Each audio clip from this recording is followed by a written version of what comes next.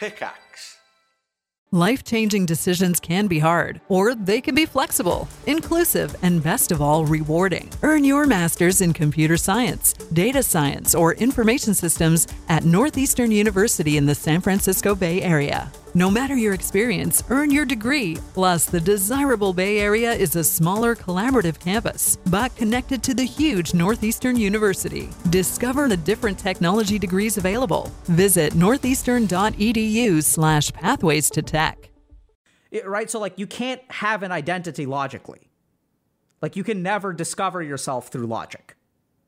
Who you are is experiential on its fundamental level. And you started the interview with, you know, what do you do when your work becomes your identity? Like, that's a logical exchange, right? So I can bucket you based on your profession, but that's not really who you are. Like, that's the whole point of this discussion. So when you're operating from this upper level of like, this is not who I am, I'm more than my work, whatever. Like, you can talk about it until you're blue in the face, but you're never going to discover yourself that way.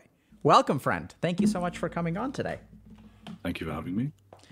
So tell me a little bit about what do you go by, or how do you want to be called or addressed today? Yeah, sure. Andy is fine. Andy. Okay. So welcome, Andy. And is there something in particular that you want to talk about, or anything that we can help you with today, Andy?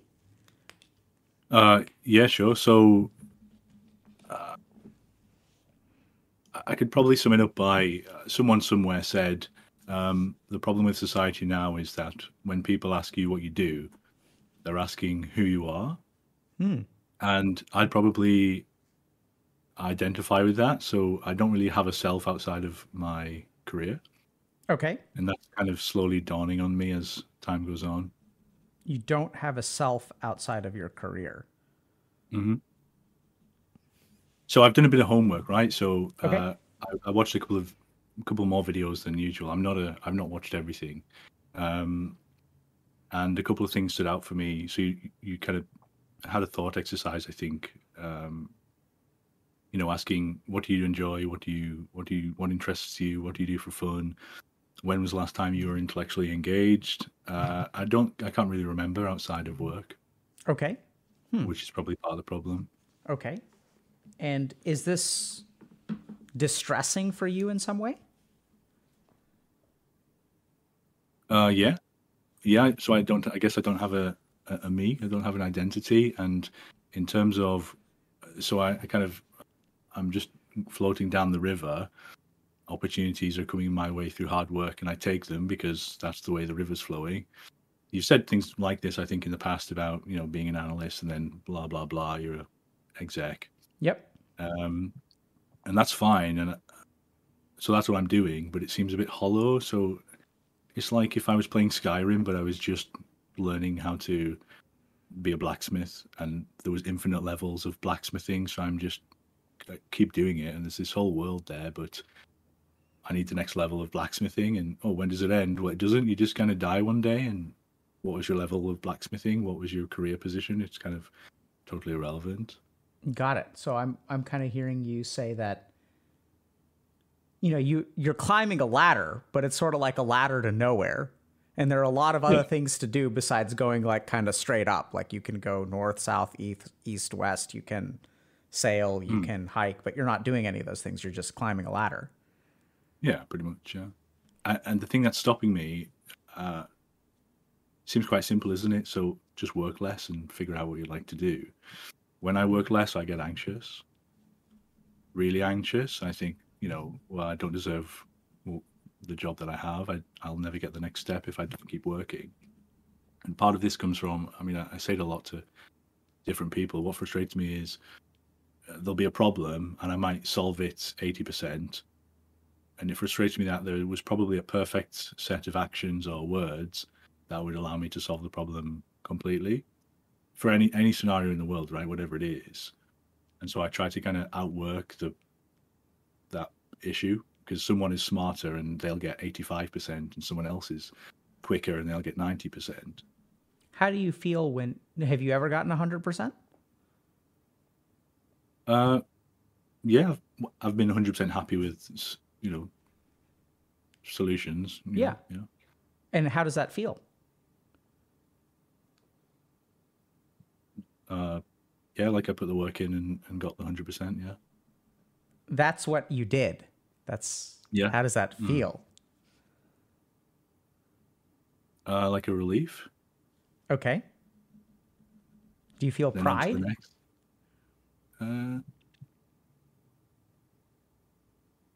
No, not really.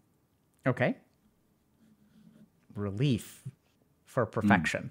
So when you act perfectly or Well, it's not perfection, but it's the closest human equivalent yeah. that Andy Well, can yeah, attain, yeah. and you feel relief. Okay. Like I outworked my deficits, whatever they are, for whatever the problem is. Or I did that was good. So I outworked whatever the deficits might be, lack of experience or whatever it is, So you had certain shortcomings and you overcame them. Yeah, everyone Yeah. does. Everyone does? Really? Well, everyone has shortcomings. Yeah. Yeah.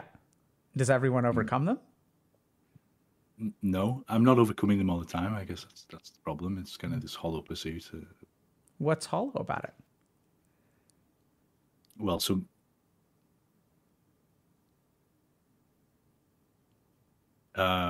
what's hollow about it is I'm not happy.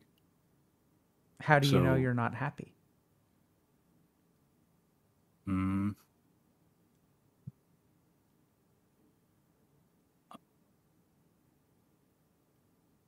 Because I feel the opposite. Okay. Tell me about that. Help me understand that. What do you feel?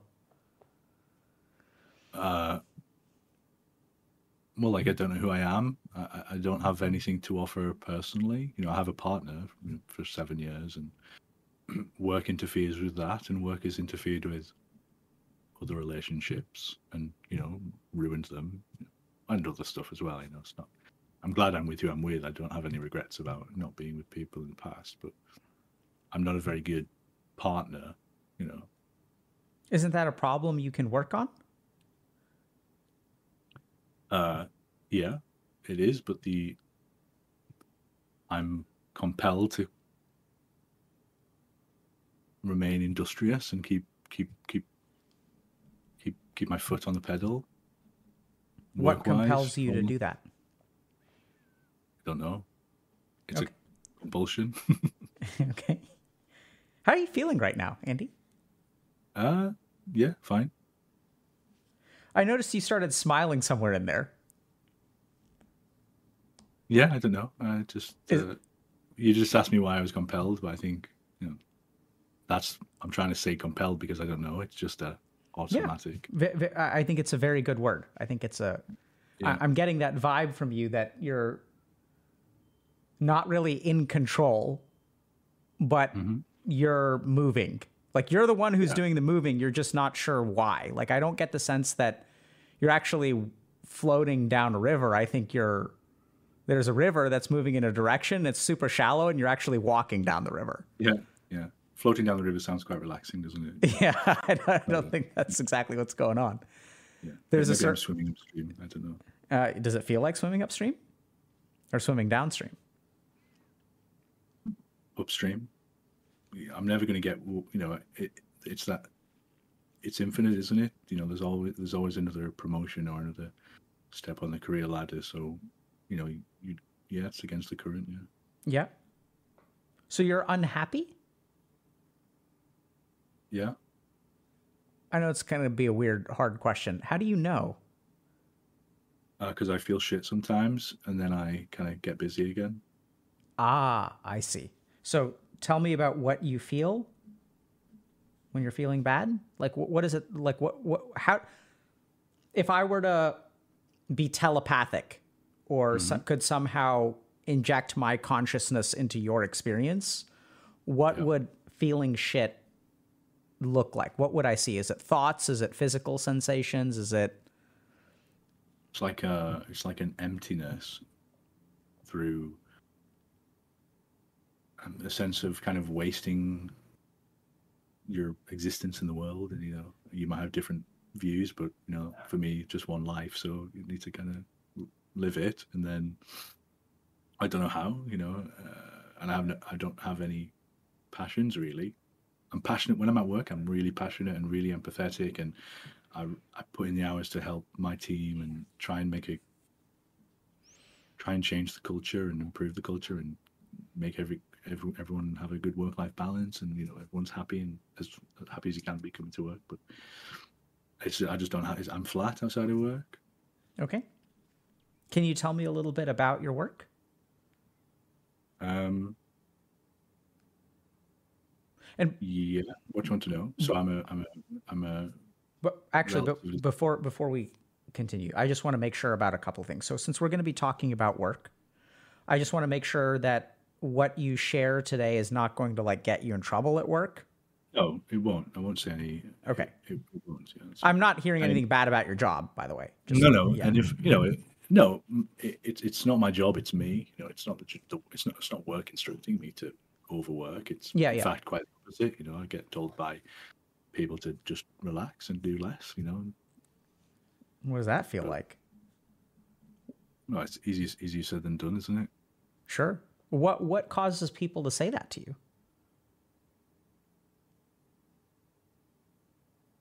I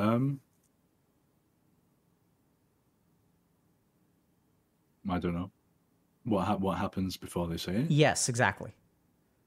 I'll be discussing a problem in a lot of depth, or I'll be wanting to solve something as it arises when it's not necessarily urgent and important. It might just be important.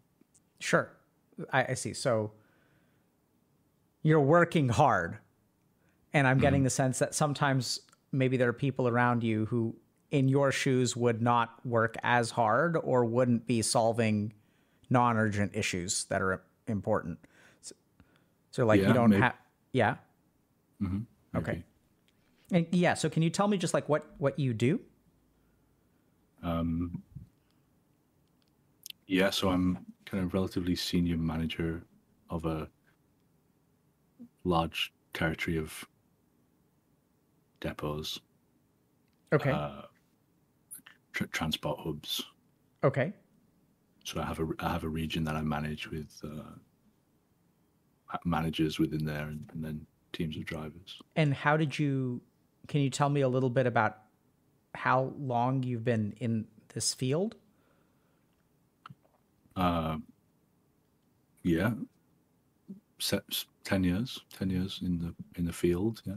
And what was the first thing you did in the field? Can you like walk me through a little bit about your career trajectory? Yeah, sure. So I used to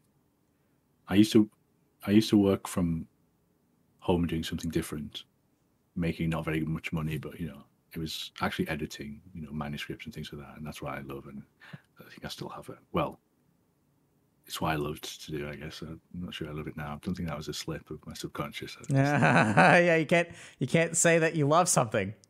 Yeah, Andy, that's not allowed. No. I'm not sure if I don't think I do now. I don't think it's relatively. I don't think it's important to success to be grammatically correct. People above me are. Right? But anyway, I started as an admin assistant, a bit of a bitch, just do whatever anybody wants. Mm-hmm. And very quickly began managing the site, quite luckily. And my dad got me that job. That was pretty lucky. So I kind of happened upon it and then worked hard to get be the manager. It just kind of happened, actually. Sure. I didn't work towards it. It just kind of fell in my lap, actually. And so you were an admin assistant, then you sort of, it sounds like you applied yourself there. Not really, actually. I just happened to be good at it at the time. So at the time, I'm maybe I look older than I am. At the time, I was 21. I didn't really care that much, kind of go and live life and have girlfriends and whatever, go out drinking with your friends and things. So I probably wasn't a very good employee, but I did get lucky and get the job. Yeah. Okay. Once I got the job, put the pedal down, I guess. Help me understand that. What changed when you became a manager?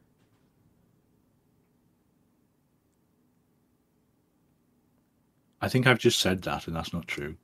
I think I'm kind of as though I'm in an interview, so I'm talking about my career, and I'm automatically probably giving you a different version there.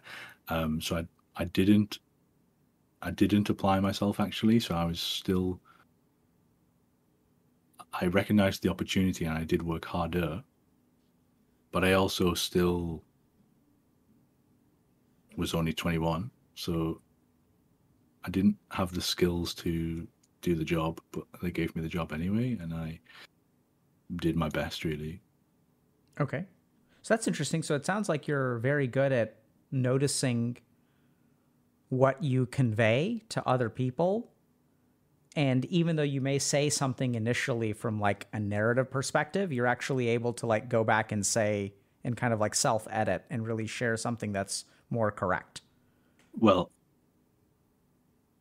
yeah, I mean, I don't know why I just did that. It was kind of a reflex of, well, I mean, my girlfriend says to me sometimes, I'll just use her name, it's Michelle, that I'm managing her. So we'll be having an argument or just a disagreement. She'll say, you're managing me. And she's probably right. My language is still, I don't have usually or very rarely have when I'm at work, I speak a little bit differently than this, right? I kind of speak a bit slower and a bit higher pitched, and not intentionally, but you just do, because I have a Northeast accent. A lot of people don't understand it. And yeah, sometimes I speak to Michelle like that, I guess. How does she know is it like the tone and pitch of your voice or the language you use or what? Probably both, yeah. Okay. Probably both. Okay. And then can you stop once she points it out to you? Well, at the time I say, well, I'm not. I don't realize that I am, so I'm not. but I probably am, yeah. So you've been promoted to manager at 21. You're doing better in terms of applying yourself, but you really haven't become the person that you are today. No. What happened next? Then I started to receive promotions, I guess. I don't know. When did this happen? I don't know. You said you started to receive promotions. That sounds to me like floating downstream. Like, I walked into work today and there someone was like, here, Andy, have a promotion. And then like a week later, you're like, oh, here, Andy, have another promotion. If only, yeah. No, so, sorry, am I audible, by the way? Because I'm kind of slipping into this droll tone. So I think I have COVID, by the way, which is sounding a bit rough. Okay. So, yeah, well, I earned them, I guess. I was the best person at the time. Okay. To that person who hired me. Do you feel proud of that? I feel an element of pride that I am in the position I am now at my age. It's quite unusual, I think. What's unusual about your position at your age? None of my peers, all my peers are, 20 years older than me at least. I hope none of them watch this. Maybe it might not be 20 years, but it looks to be 20 years. Okay. So it sounds like you're quite senior. Can you give us a sense of, and I'm trying to figure out if you're, help me understand how big of a manager are you? I've put on 30 pounds in the last 2 years, so quite big. Okay. No. Like how many people do you manage? So the team has maybe 200, 250, maybe more. So it fluctuates, but about that. Okay. So I asked you a question, how many people you manage. And what was the since you're an editor, what was the subject of the sentence that you responded with? Well, my direct reports are you asking me how many direct reports I have, or how many people I manage? Because my sphere of influence or duty of care is all of them, right? Yeah. How does it feel to say that? well, a bit cliche. What's It's a bit corny, isn't it? Well, it's a bit corporate, isn't it? I feel a sense of care for all my people, but it's true, I do. So Yeah, so it's weird because I asked you how many people you manage. This is what I was zeroing in on. You didn't say I manage 250 people or I'm responsible for 250 people. You said the team is. yeah, okay. Do you see the difference between those two things? Well, yeah, they're not my direct reports, so I don't manage them all. Thankfully, be even busier. So I think that there's that element to it, but I'm noticing that like you remove the first person from a lot of what you say, especially if it has to do with like you're like annoyingly humble. Okay. And I don't mean like I'm personally annoyed by it, but I mean like it's excessively humble. Right? Okay. What do you think about that? Annoyingly was a bad word. No, I'm not. I don't. That doesn't sting me at all. What do I think about that? I don't know. It kind of is what it is. I am where I am. Okay, good. So, and I think this is where you make. So, like, there are other people. I'm guessing you're somewhere around 30. We don't have to get into your exact age. 31, very, very important. Okay. Not mid-30s. So I think there are a lot of 31-year-olds who, if they were responsible for managing, let's say, 250 to 300 people, would be egotistical about it, right? Uh-huh. So you kind of point out, and I think you sort of own these as facts. You're just like, my peers are 20 years older than I am. So like, okay. The reason I'm zeroing in on this is because, like, if we think about your problem is you don't know who you are. So we're dealing with issues of identity and personhood. Yeah. And so some people get egotistical if they're 30-year-old hot shots. But your pendulum is swung the other way, right? Which is, I still think it's like off balance, because I'm noticing that it's almost like I really have to like dig to get you to own something good that you've done. Like you're very like, there's a third personness or a passivity that I'm noticing is like a theme. Does that make sense?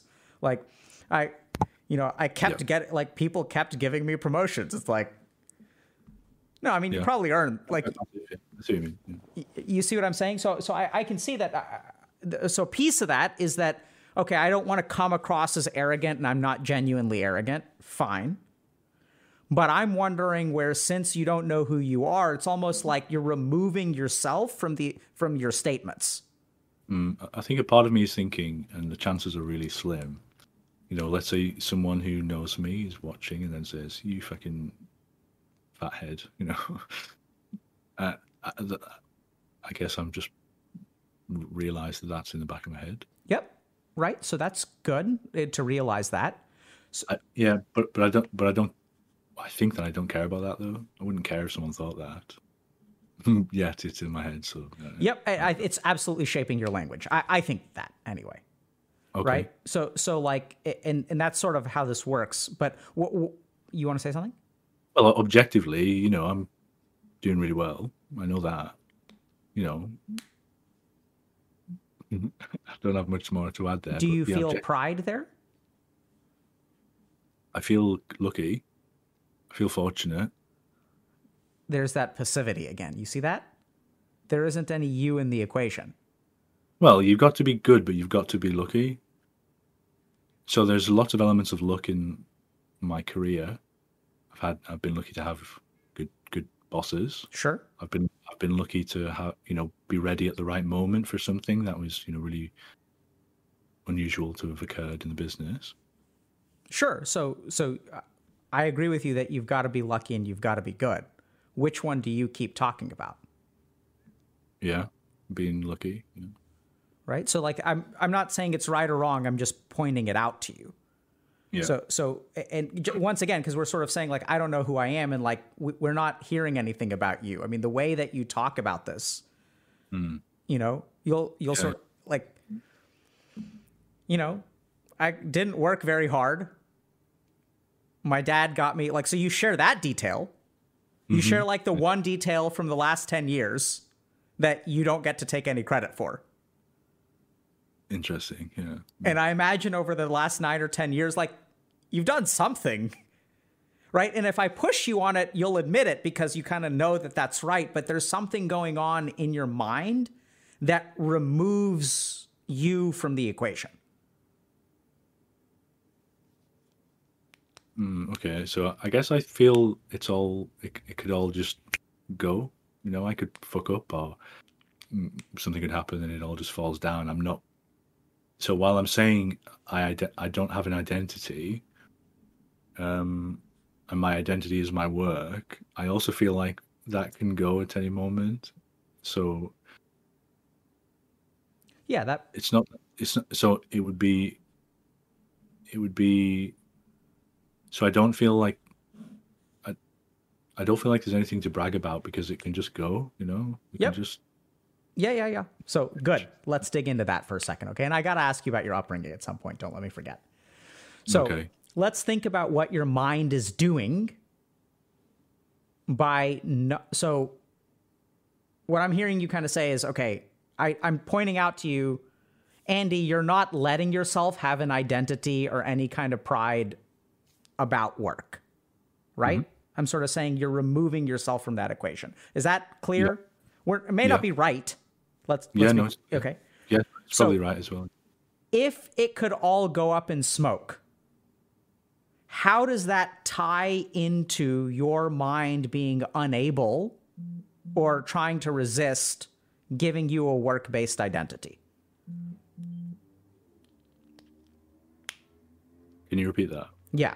This is a sort of I'm pushing you here. I can just explain it. No, say it again. Just say it again. Just say it. So I asked you, why don't you let yourself have an identity about work, right? Why don't you feel pride? You sort of admit, I can grudgingly push you into admitting that you're proud. But generally speaking, I keep getting lucky. My dad got me the job. I just kind of showed up. I don't know. I'm the youngest, like a manager of 250 people at the age of 31, and everyone else is 50. Like, I don't know. I got lucky. Right? So there's no ownership, pride. Okay? So then when I ask you about that, you say, well, it could all go up in smoke. So how are those two things related? What is your mind doing by not letting you be proud of your work?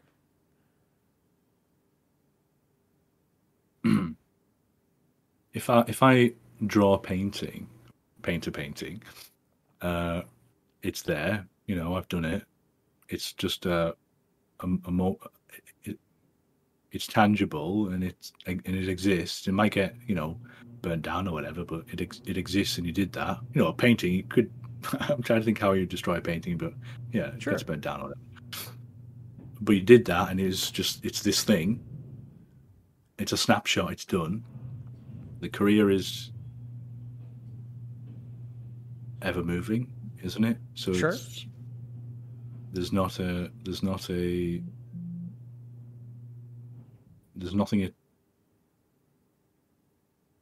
obtained.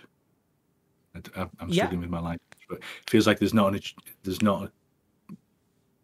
struggling. No, you're doing great. So I think you've conveyed it. So what I'm getting is that with a painting, it's tangible, right? You can say, I built this.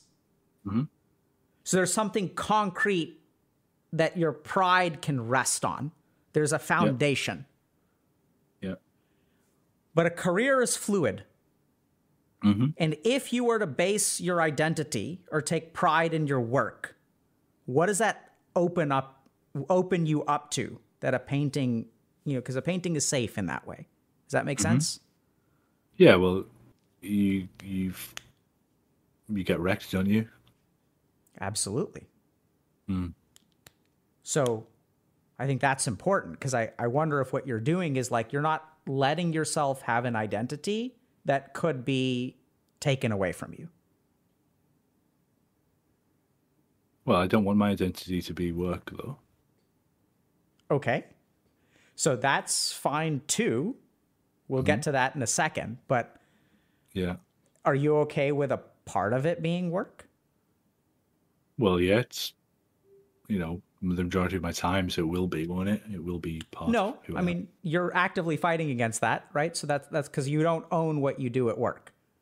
I mean, you do like practically, but like, I think what's going on here is that I think you're afraid of letting a piece of your work, your identity be your work for two reasons. One is because you don't want it to, you're afraid maybe that all of your identity will be work-based then, and you don't want to be one of those people, and you're trying really hard to not be one of those people, which is good in a sense. But I think the other part of it is that I'm sort of getting a sense that you don't want your identity to be based on something that isn't a strong foundation. Because if work blows up in your face, then your identity goes with it. Yeah. Okay. What do you think about that?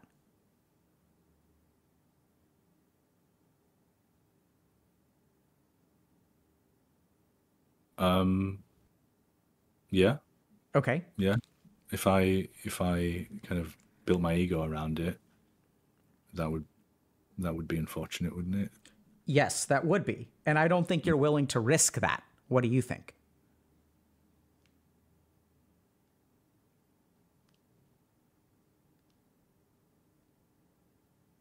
I don't know what attaching my ego to work looks like. I can't even comprehend it really to understand, to answer you. Okay. So I can't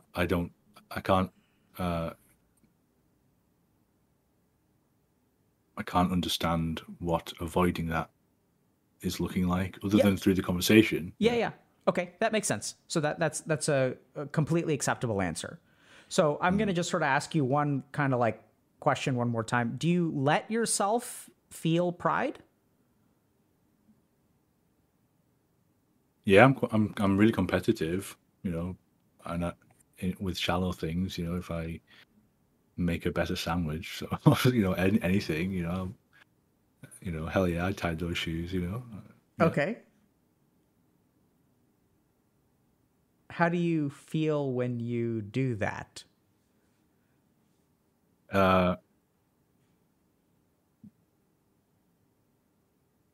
Yeah, good. Usually it's jovial, isn't it? Well, always, yeah. Yeah. So you're competitive. So there's usually so that means that like you take pride in things when you outperform other people.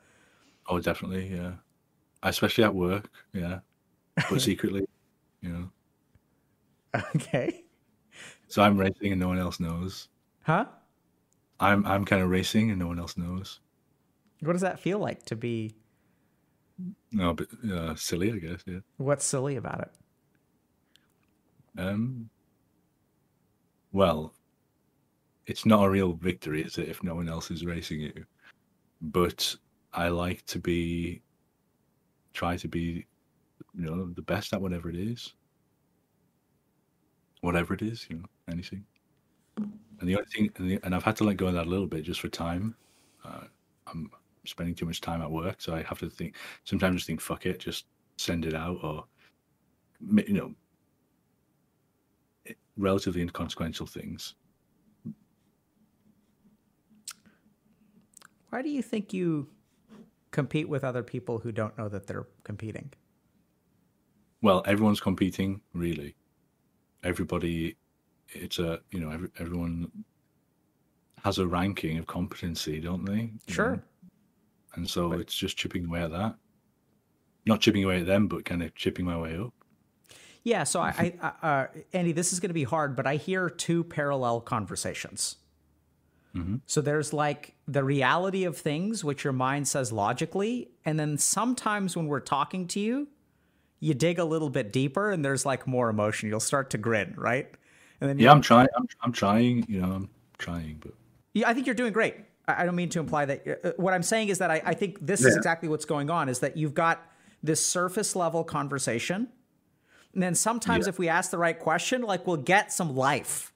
We'll like and so then you'll kind of grin and you'll sort of say like, it's not really fair if you're the only one who knows you're running a race, right? And there's almost this like mischievous little, but I get life from you there. And then if I ask you about it, you'll go to like, I'm trying to think really hard to answer the question. Yeah. And I don't want, I have a bad habit of joking too much, personally, personal life. Okay. Not, um, never serious, blah blah blah has been the motif in my personal life probably. So can you just take something seriously? Whereas at work, it's actually the opposite. What's the opposite at work? Not as well, more serious, more stoic, pragmatic. So you joke too much in your real life and you try to rein that in? Yeah. I don't try. It just happens now, I guess. I don't think. Oh, I won't say that. Actually, sometimes I do think that. Yeah. Oh, I won't say that. That'd be really funny, but I'm not going to say that. Sometimes it's really immature, like that's what she said, but you just can't say those things in the type of meetings I'm in. I would love to, but Yeah. yeah. Can I think for a second? Yes.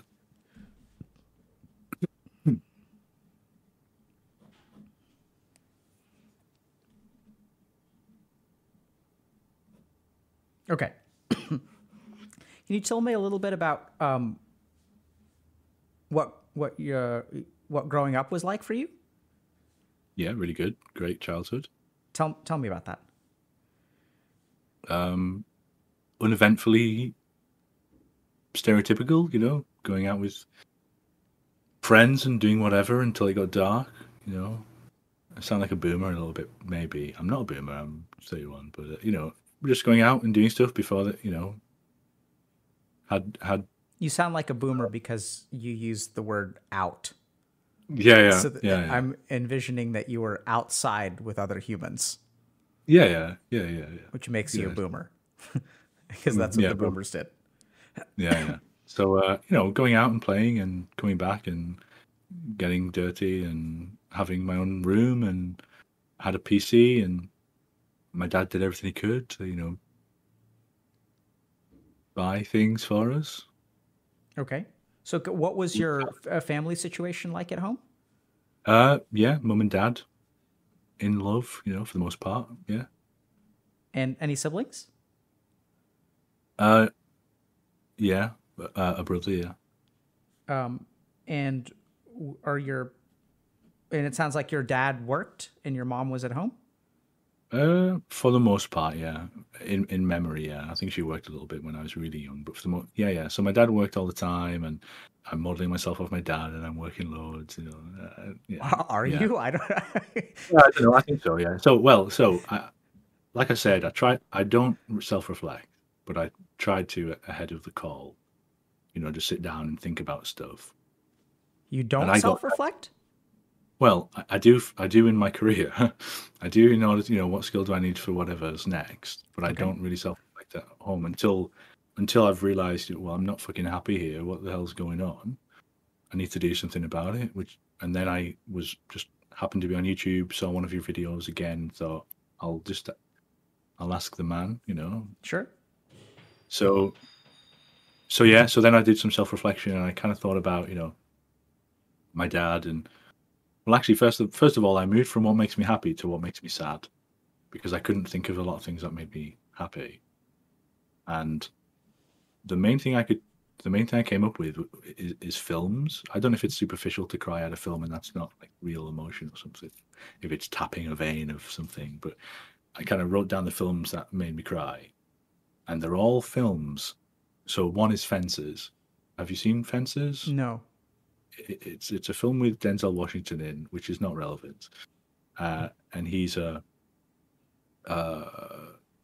it's the 19 something 20s or 30s or something like that, and he's obviously a black man. He's a parent of a son, and I do forget what time it was, but essentially the dad is living in one world, which is the world where things are not fair, and he will only advance so far because of systemic racism. And the son is, there's still, it can't be 1920s, but he's kind of getting potentially a football scholarship, and he's living in a slightly different world with slightly more opportunities. Still fucked, you know, still not right, but so they're different in that way. And there's a scene in that film where he says to his dad, you know, why don't you like me? Right? Because the dad's just on him all the time to be disciplined and stuff. And there's no parallel there for my dad, by the way. But he says, I don't have to like you. I work all day. I put clothes on your back. I feed you. You know, who says I gotta like you? What law is there that said I gotta like you? It's all this kind of, it's just duty. And anyway, he's not happy. He cheats on his wife. It's all fucked. Everyone hates him. But all he's done is he's just worked and worked and worked. And he dies, obviously, because everyone does in the film. And it's just so tragic that he's just worked and worked with a sense of duty, worked and worked, and then he's just fucking dead. Not only is he dead, but the people he worked for, as in his family, kind of hate him, or hated him at one point. You know, I'd not seen the film for a while, but that was bawling my eyes out like never before at that film, and thought immediately that my dad just works all the time and worked for the family, and there's a parallel with the work ethic, but he didn't treat me in that way. You know. So you never felt like your dad didn't like you? No, never. No. Yeah. And no, loved me unconditionally, no matter what. Yeah, absolutely. Yeah. And then, you know, it was just other films, and they were all about father-son relationships. I guess it's a bit weird. What's weird? If I speak to well, it's just weird, isn't it? That's a really specific thing to just tap at, to have a toothache about, you know. Okay, if you say so. I don't think yeah. so. Well, it's no. So it seems like those kinds of, they strike a chord with you. Yeah, they strike a chord with me. Yeah, they hit a nerve. You know, that's why I'm saying toothache. You know, they just. Yeah. But why do you think that's weird? Because I don't know why. Okay. Everyone will have a nerve, but it won't be that. Some people will, but for others it'll be something else. Maybe the reason it's weird is because it actually does not mirror your experience. Because you do have a dad who loves you and supports you and stuff like that. Yeah, but the bit that's tragic is just working and working and working and working, and then he'll die one day, right? So I speak to my dad now, right? And he works. He's changed careers, and he works Monday to Sunday every week. 10, 11, 12, 15, 16, 17 hours. He just keeps working. He can't sit down and watch a film unless it's Spartacus. He might watch that. But other than that, he just works all the time. And I say to him, don't you want to stop? And he'll say, oh, I'll just make money for your mum, and then when I'm dead, she'll have enough money to be okay. That's what he says. Kind of half joke, but he's still doing the hours, so it must be true. And what do you think about that? Well, it's fucking tragic, isn't it? I wish my dad would come on this show, but he never ever would. Because that would be great. Stop him from working all the time. But then I'm doing the same, I guess, which is, I guess, what I'm here. Yeah, I was going to say, I don't know if what resonates with you is your relationship with your dad. I think what could be resonating with you is your relationship with your son. Well, he's in a sock on the floor. I don't have one. Yeah, not yet. But what do you think you're afraid of? What would it like if you had a son? What would it be like? What would your relationship with him like?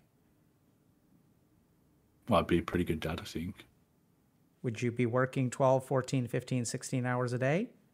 No, I don't do that. Okay. I don't work that much.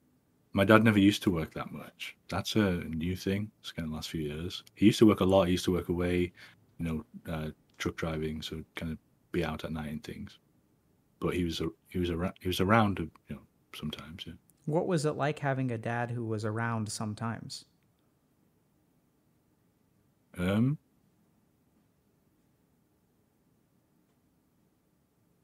Unimpactful. I don't know. I think there's different parts of your childhood that you remember more, right? So Yeah. I do have memories of, oh, we were doing this on this day. We were going to the shop. We were going to buy some Pokemon cards or something. But then he's busy, so he's not going. I've got a few memories like that. But for the most part, he's around, and we did stuff. Yeah. Different times of my life. I'm hearing that he was a good dad. Yeah, it was great. Yeah. But there's a kind of sacrificial element to it, don't you think, in being a parent? Sure. I'm not one. What do you think he sacrificed? Well, it's like the guy from Fences. It's your duty is to just crack on and keep working, even if the job's shit. You just got to work, haven't you? Because your kid wants new Nike sneakers. Sure. So what did he sacrifice? I don't know, whatever his passion was. It wasn't truck driving. Right. Yeah. So and that's kind of tragic, isn't it? That is a tragedy, but that's kind of a shared tragedy, isn't it? That's the human experience, I think, for the most part. So it's a bit muted. Well, it sounds like it's your dad's experience and possibly yours. Yeah, maybe. But I'm not working through a sense of duty. I'm working through a sense of anxiety, really. If I stop, I'll freaking start getting worried. What happens when you try to take a break? Work mounts up. Does it really? Okay. Or does it feel like when people say you can relax or that you can work less, and you said you get anxious, and then you talked a little bit about feeling like you don't deserve things. Well, it just comes back to that kind of fluidity of your career, and it can end at any moment. Well, not if I can help it, Can I think for a second? Yeah, please. This is tricky, Andy. Because I think I have a sense of what could be going on. I just don't know. Do you think that films can be formative for you? If I think about something like The Lion King, which is, I know this is really silly, always been my favorite film of all time and always will be. And that's the same, isn't it? So that's, I'm sure, have you seen The Lion King? Yeah. Yeah, so, that's, again, the same thing, isn't it? Sense of duty, you die for your son, that thing. Yeah. Is that formative? I don't know. I don't know why that ended up on my notes when I was kind of brainstorming, but okay. There was just this connection between Fences, which made me bawl my eyes out, and The Lion King. It's kind of roughly the same. It's just a dad who sacrifices everything. So what I'm hearing from you is that in your life, there is not an experience that clearly ties into what deeply resonates with you about film. Yeah. That's why it's weird. Yeah. That you feel the most alive watching these movies. Yeah, probably. Okay. Yeah. Most alive. I don't know. Probably, yeah. That stings a little bit, but you're probably right, yeah. Yeah, okay. Yeah.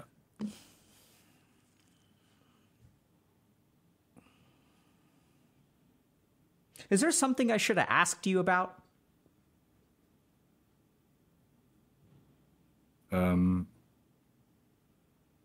That's a good question, isn't it? But no. Okay. So there isn't something that some experience, how does your dad feel about the work that you do? Really proud, yeah. My mum and dad are really proud of me, What's it like? Yeah. They love me, My mum finds me, the funniest person in the world. Not so much to Michelle, who's, she doesn't really think my Lion King impressions are very good, but my mum does, Okay. All right. Yeah. And I don't think I have any skeletons in the closet, or there's nothing. Yeah. I'm getting that sense. So,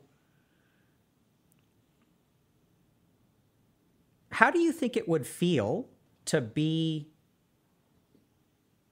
Mufasa or Denzel Washington? pretty tragic. Well, no, Mufasa's not tragic. That's a little bit different, isn't it? But Denzel Washington, yeah, the dad in Fences, yeah, it'd be pretty brutal, wouldn't it? You just waste your life and then you're dead. I mean, that's what you're doing, right? That's what I'm saying. That's why Yeah. that's why I'm saying that resonated with me, is because, oh well, I don't think I was saying that, but I realized that's what I've said. Yeah. Yeah, I mean, that's what we're talking about. So I don't think it's weird at Yeah. all. But it's not a sense of duty. I don't have a sense of duty to anyone. I don't have a kid. I'm not working, so when my kid's born, I'm making 6 figures. Are Don't care you about gonna? that. I mean, you don't have to answer this, but have you thought about having children? Only when self-reflecting. No, only because I noticed that the films that made me cry, there's a relationship, there's a father-son or a mother or a father-daughter relationship, or a mother-daughter relationship in some of them. And all my favorite films actually kind of have that relationship in them. Like Interstellar is all about father's love for his daughter, isn't it? And Yeah, that scene where he's like yelling at himself not to leave and all that good stuff. Yeah, powerful stuff. yeah, things like that. Yeah. Yeah. Andy, what's your? Help me understand. Are you like religious or spiritual? What are you? No, is it the fleece? What? Is it the fleece that gives you that made you ask that? Or No. the glasses? Okay. What is the fleece in the glass? Is that a joke? I don't get the joke. No, it's not a joke. No. Someone asked me if I was a vegan when I had this fleece on with these glasses, and I suppose they are a bit hipster, but I don't mean to insult religious people that they're hipsters, by the way. No, Apologies if that's done. I'm not religious at all, not in the slightest. okay. And what do you think happens after you die? Dead, aren't you? Nothing happens. How confident are you in that? Yeah, 100%. Well, technically everyone's an agnostic who's an atheist, aren't they? But 99.9%. Okay. I wish it wasn't the case. I wish I could take a pill and believe in the afterlife. That would be great, wouldn't it? I don't know. I've never thought about that. So let me. Okay. So here's the thing. I'm not sure that asking you more questions. So sometimes I interview someone and like it's pretty easy to tell what's going on, and we kind of crack the nut pretty simply. I think Okay. I have a good sense of what's going on. I don't know that I'm going to be able to ask you a series of questions that will get you there. Okay. I think I can explain it to you. But I don't know that Socratic questioning, I can't see a way to get you to where I think you are. I can explain it to you. Yeah. Just tell me. I'm just going to, so Yeah. it's different because sometimes like we get there through like realization and questioning, but like, so what I'm going to offer you is something of like a hypothesis. And the hypothesis is going to have some stuff that I think is like pretty reliable and some stuff that is completely unreliable and out of this world. Okay. So the first thing is that I think you actually systemically move away from yourself. Like, you feel hollow and dead inside, and we actually see that. Like, if you go back and you just watch your face, like, don't even listen to the words. Yeah. Like, watch this video on mute. And even now, like, I'm scratching something, right? So when you're hollow and dead inside, you're like, yeah, that's me, right? And maybe there's a joke, something like that. No. No. The joke is a good thing. It's That's just life. No, that's just that's what people say. Sometimes they say I just look miserable. I'm not miserable. Well, No. I am because I'm on the show, but I don't feel miserable at the time when people say, "What's wrong with you?" Nothing. Yeah. I'm just So let's talk about. So this is the 2 layers that I'm talking about. So let's talk about misery for a second. So I think part of the reason, the other theme I'm kind of getting is like there's 2 layers of you. One is like the logical, and you say, "Well, I'm not miserable, but I am miserable." It's like all these statements that you make that run contrary to. There's like the logical you. Well, I have a lot to be grateful for, and I worked hard, sure, like because I work hard, and people say I should work less, but I don't deserve what. Like there's like just this 2. It's just 2 things, and one of them is like literally like deadpan. Like your tone is low, your voice is low, Maybe it's the COVID, maybe it's the accent. But if we ask around, like, here's the thing, here's the dynamic I've noticed. I'll see some life, and then I'll ask a follow-up question, and then it'll get quashed. Yeah. Okay. Yeah. Right? Mm-hmm. So I'll, are you miserable? I don't feel miserable right now, but there is something that needs working on, yeah. Right? So even if you pay attention to your face, first half of the answer, very little. Second half of the answer, more. Right? Okay, yeah. So misery exists on two levels. So there's this is the big problem with, I think, modern psychology. Well, modern psychology is catching up. But if you look at Buddha, right? So he used this word, Sanskrit word, dukh. Dukh means suffering. And we in the West tend to think more about emotions and pain. Mm-hmm. But we don't, it's my experience that suffering and contentment exists at a different layer from emotions and pain. And the best way to understand this is watching a tragic movie. Because emotionally, it's tragic. You're sad. You're crying. But it feels good. Right? It's kind of weird. Yeah. So what I'm sort of noticing is that on the surface level, you have no complaints. Things are good. You're not miserable. Your health is pretty good. You have a good relationship. Your parents love you. Mm-hmm. Right? So what the fuck do you have to complain about? But underneath, there's emptiness. And then, so there's this dichotomy, first of all, okay? Yep, Second thing is that you actively move away from this bottom layer. Okay. So I'll just toss out different things. I just don't you're a joker, right? In your heart of hearts, in here, you're a joker. Yeah. But when you have a joke, what do you do with it? Yeah, well, it depends where I am. But yeah, I'm trying to concentrate. I'm trying to use my logical part of my brain to talk and absorb, and I don't want to kind of, it's oh, that's a funny joke. No, go away, Oh, that's a funny joke. Exactly, go. Right? So when you push away your jokes, right? And there's a good reason for that, right? So you don't want to get into sexual harassment cases in the workplace. No, I mean right now, I'm trying to focus on, I want to be. No, so I want you to make jokes. Any joke that comes into your mind for the rest of the interview. I will put air filter on for your stream's sake, but yeah, thank you. TOS. Yeah. But if you have a joke, I want you to just toss it out. Okay? And I want you to just see how that feels. Mm-hmm. Right? Yeah. Okay. I don't think. Right. Yeah. I am hearing you. Okay. So that's just one example, but I think there's all kinds of other I don't know how else to so I keep on asking you if you're proud. I'm trying to get you to say I'm proud or I'm not proud, but you just waffle around, right? Okay, so because I think that you do feel. I'm do you feel any pride? And you're yeah, of course I feel pride, but do you let yourself feel pride? That the answer to that is no. Mm-hmm. Are you proud? Sure. Do you have a lot to be grateful for? There's some element of humility in there. I think some of that's I think that's very genuine. But I think it's almost you don't let yourself own who you are. And there's a lot of anytime we get down there to the bottom layer, you kind of devalue it. So I love these movies, but that's weird, isn't it? Yeah. Right? Yeah. It's silly. It's weird. Mm-hmm. And let's not, I'm not going to touch this with a 10-foot pole. This is beyond my pay grade.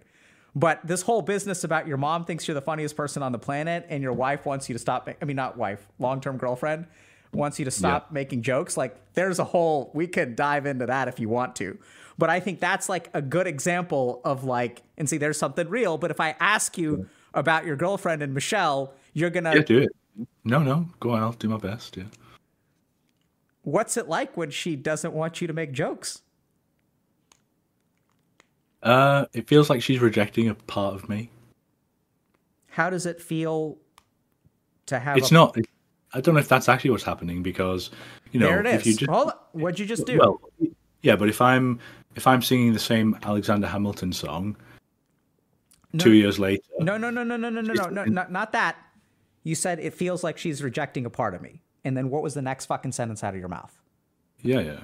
Okay. No, not okay. Say it. I don't know what you. I minimized it. I said something. I minimized There it is.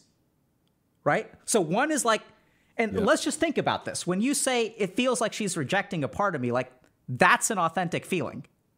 Yeah. You get that? Like that's real. It may not be true, but then like this other layer, like protective Andy comes up. Okay. I see. Yeah. Right? Yeah. Okay, that's interesting actually. So it might not be true, but you're feeling it. Yeah. Right. And so this is what's happening is like you don't know who you are. That's because tell me logically, who are you? What is identity? Yeah. It's what you love to do. But that's who you are. Right. So like you can't have an identity logically.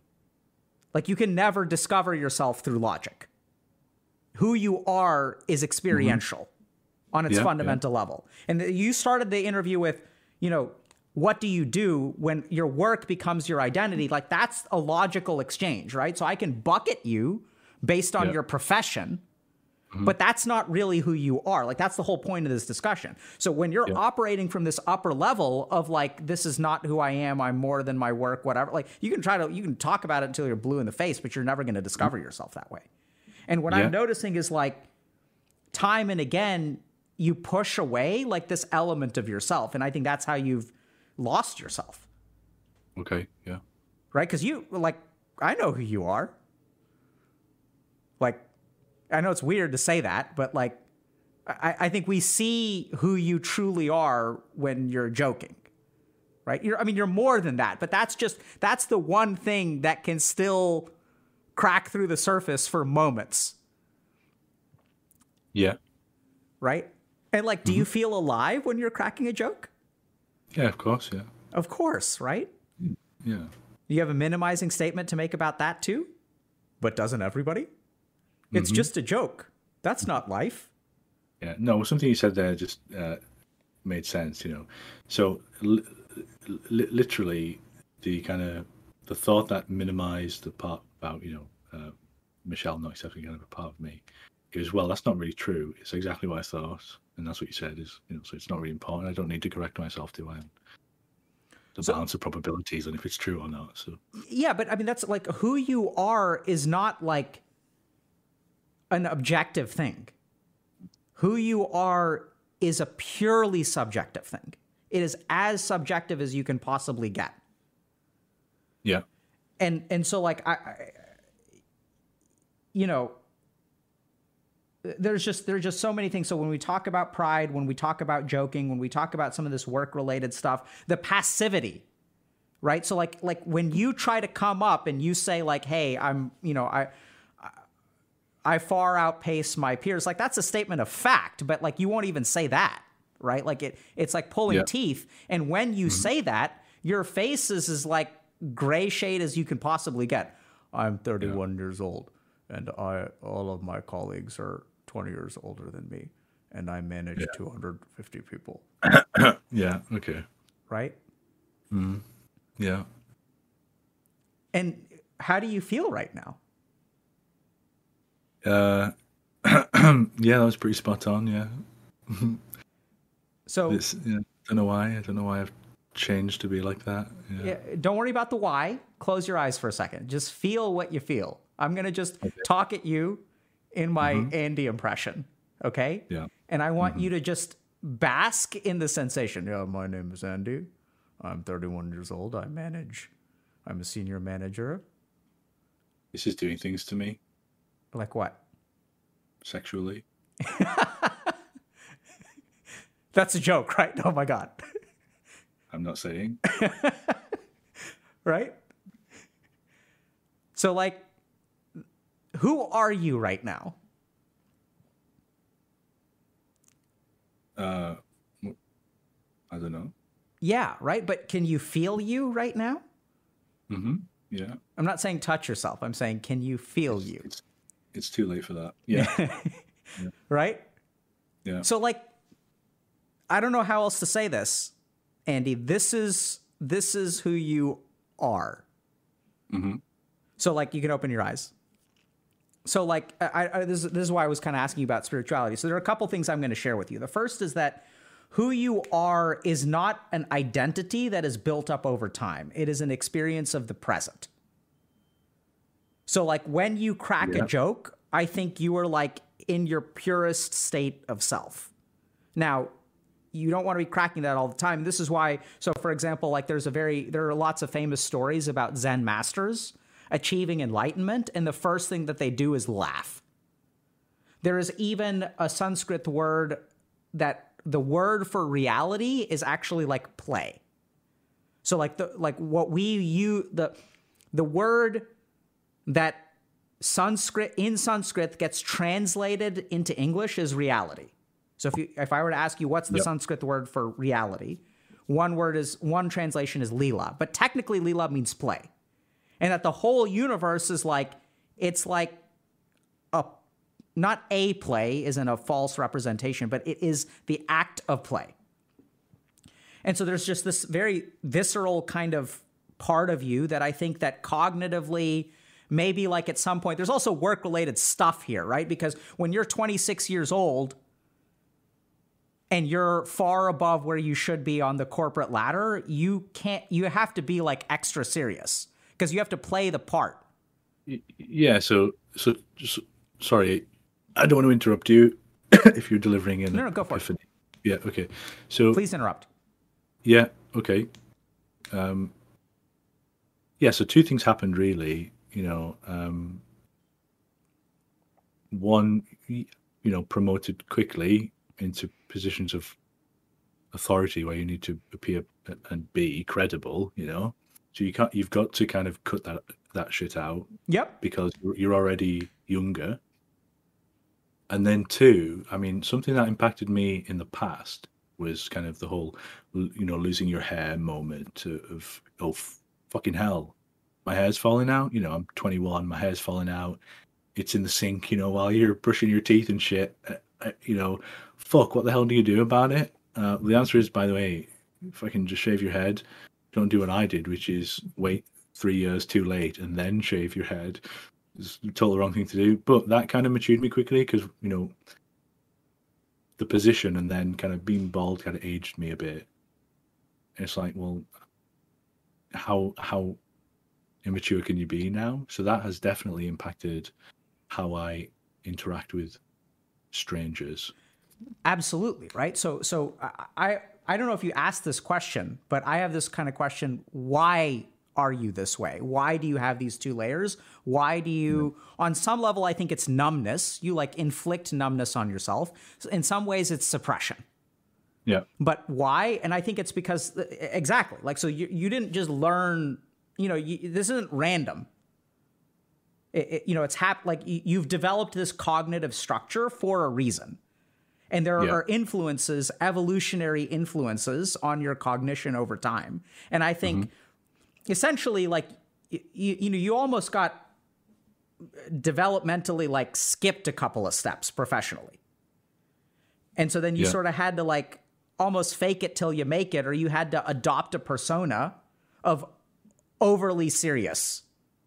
Yeah, definitely. 100%. Yeah, right on the nail. But the thing is, this is the key thing about the mind, is that the mind can't do that naturally, selectively. So, for example, when we look at something called alexithymia, which is the inability to like understand what you're feeling emotionally. So it's like emotional colorblindness.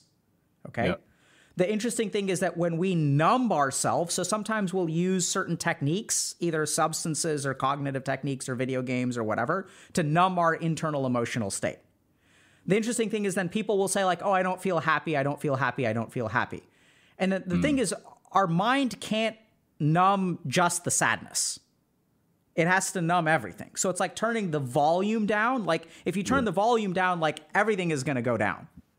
And so I think what you've managed to do is, by some combination of, a girlfriend and professional things and all kinds of other stuff, also some amount of confusion and not allowing yourself.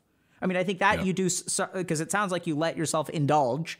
In worst cases, what'll happen is you'll have men like yourself who start crying during movies, and they're like, I don't understand what's going on, so I'm going to never watch those movies again. And thankfully you didn't do that, or maybe you went through your own internal No, I love it. It's like, yeah, it's just great. It's just a release, isn't it? When you do, you can't plan it. You can't think, "Oh, I'll have a cry today. I'll put a sad film on." But when you do, it feels good. Yeah. Yeah. So thankfully you let yourself kind of engage in that. But I do think that there's a reason why your mind does this.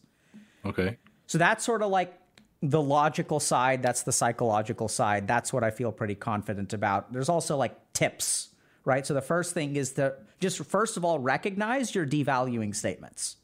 And notice that the only thing you're going to devalue, or the thing that you consistently devalue, is like your experience of something. Mm-hmm.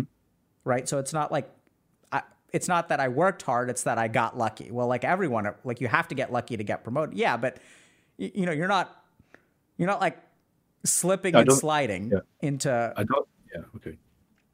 Into where you, right? So there's a personal element that you kind of quash. Okay. Mm-hmm. Yeah, definitely. Yeah.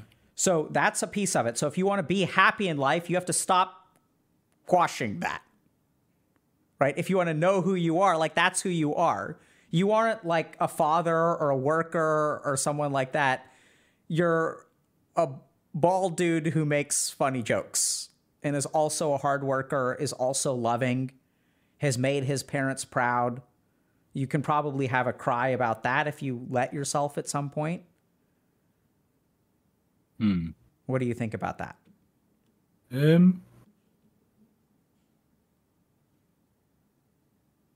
Yeah, those are all things that I do or am to others.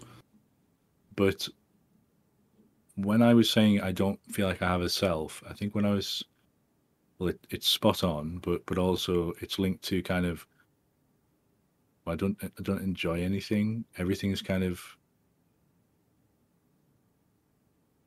volumes turned down and everything, right? You know. But I guess you're saying that's linked to. Yeah, so I think that's a piece of it, but there's still a big chunk missing here. So we'll get to that in a second. But like, so the first thing is that I think that this is going to be the kind of thing where I think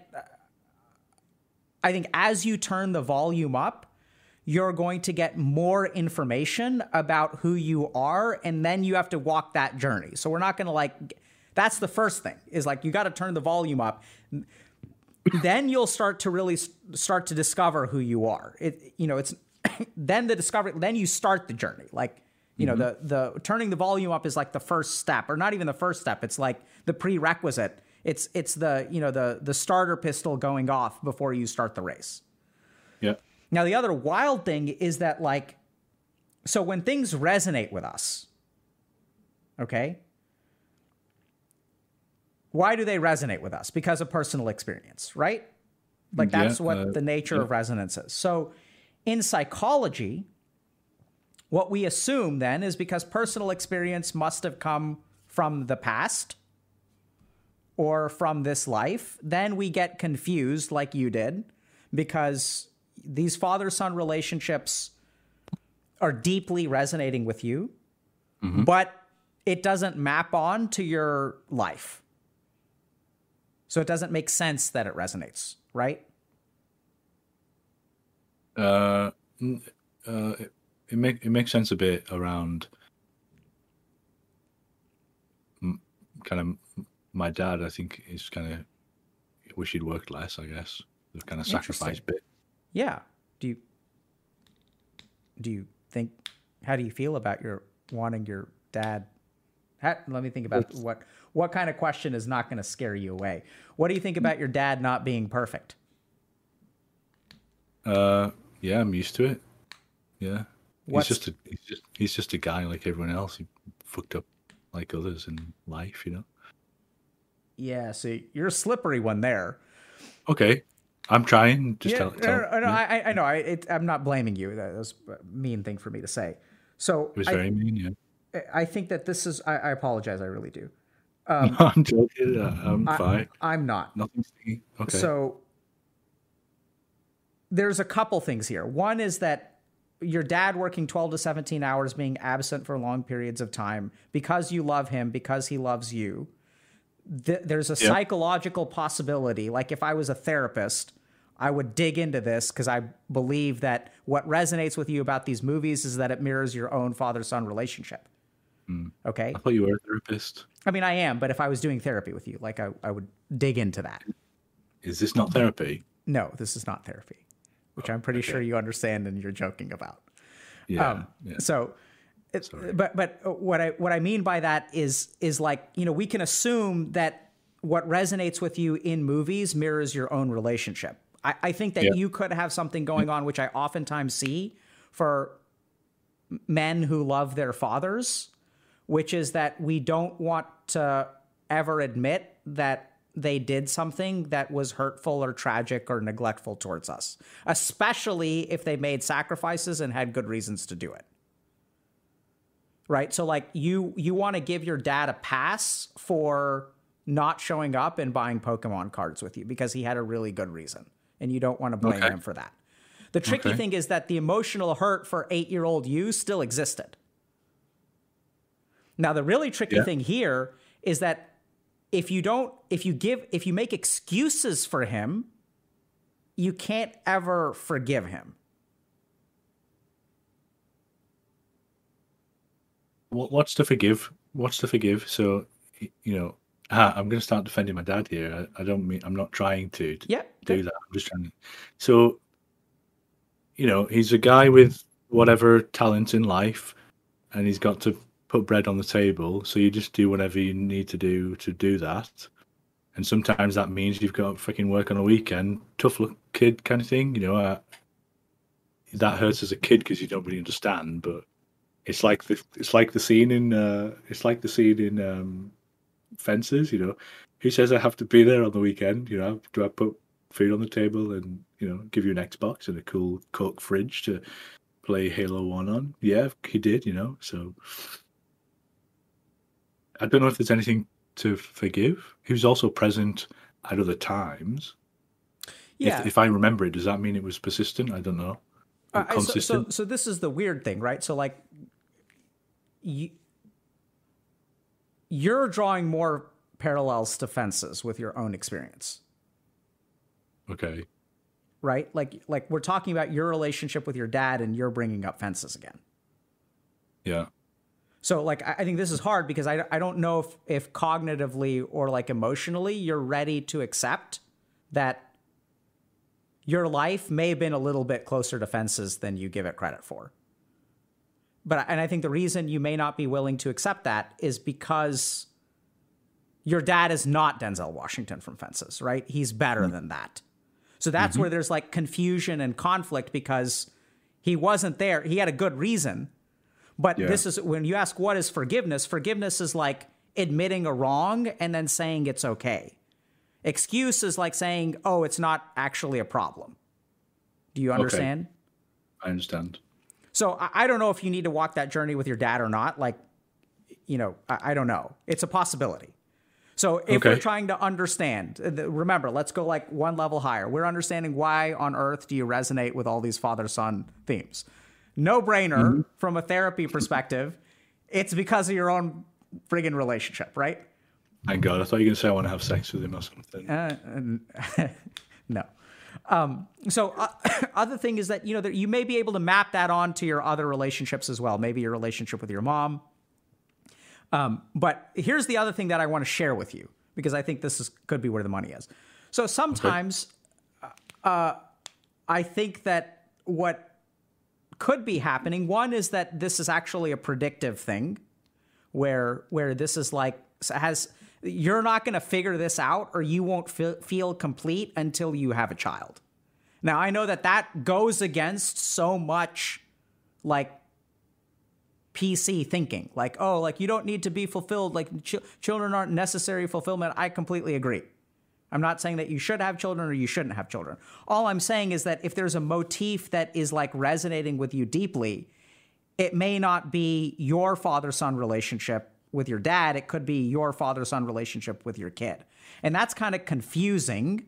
But sometimes when it comes to like meaning in life and feeling fulfilled, I think we can safely say that parent-child relationships are a source of fulfillment for many human beings. Is it the only source of fulfillment for human beings? Absolutely not. Can you be completely fulfilled and choose not to have children? Absolutely. But we also know that human experience, which is why we have so many father-son relationship themes in our movies, because they tend to be central to the experience of life. Okay. Now, there's a simple way to put this. So the two other, now we're going to go completely off the rails. So one is that karmically, your Atman, your soul, chose this birth because you have an incomplete karma with another soul who will one day be your son. And it is your resonance with this incomplete karma, which is like, that's why you're born. That's why you exist.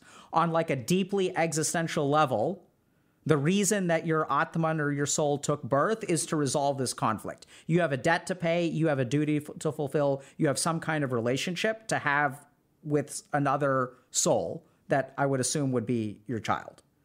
I'm not saying that that's correct or that's true or you need to believe that. Part of what I try to do with people is share perspectives. And the reason that I hold on to this perspective is I know it sounds completely unscientific, but boy, is it helpful.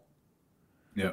So sometimes I do believe that like we have duties, right? So what's resonating with you is that you have an incomplete duty. So you will never feel fulfilled because you're not doing your duty.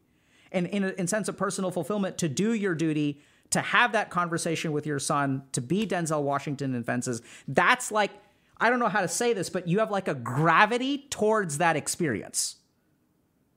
And if we're saying psychologically that all gravities towards experiences come from places, which I 100% agree, because I don't think that the mind is random.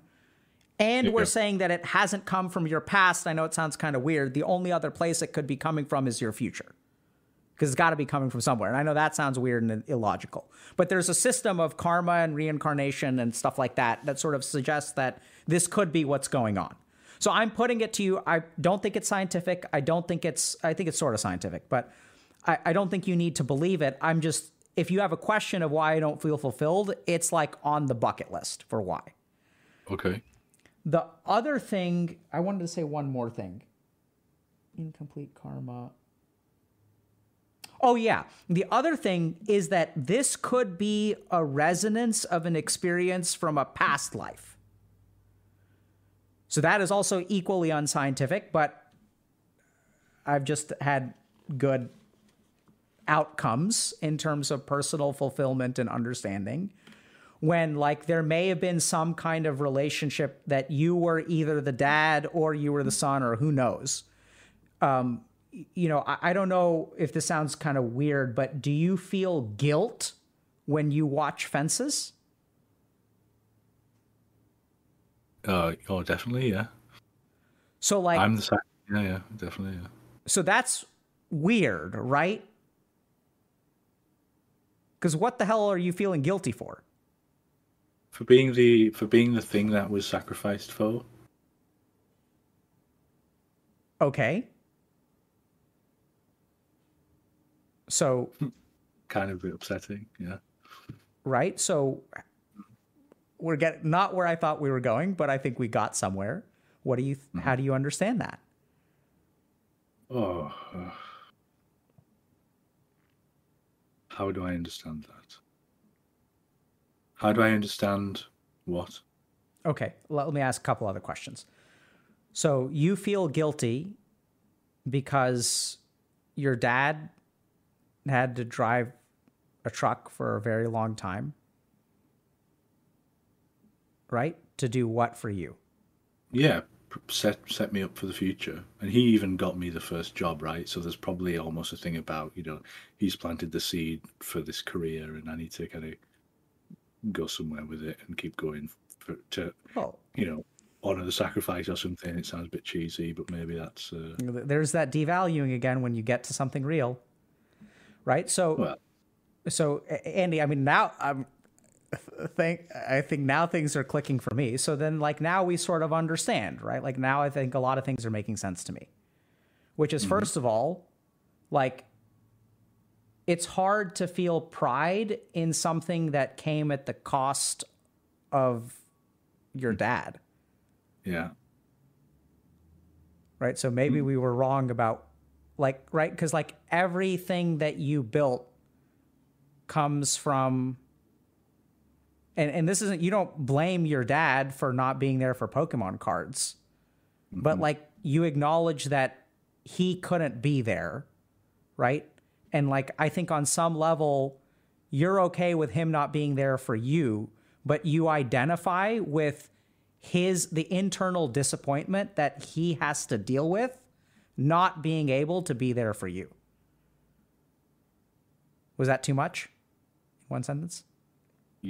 No, I thought you were going somewhere else with that, and then tell me.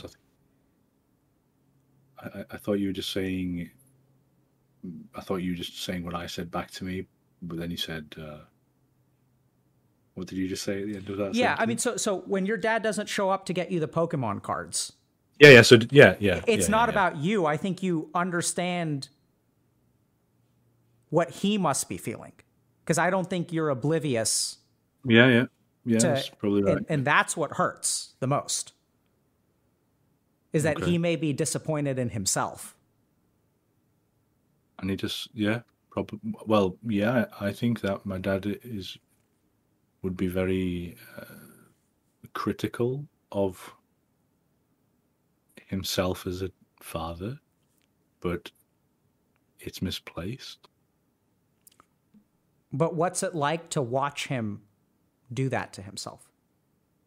Yeah, it's heartbreaking, and you know, my brother has not honored the sacrifice, we'll say.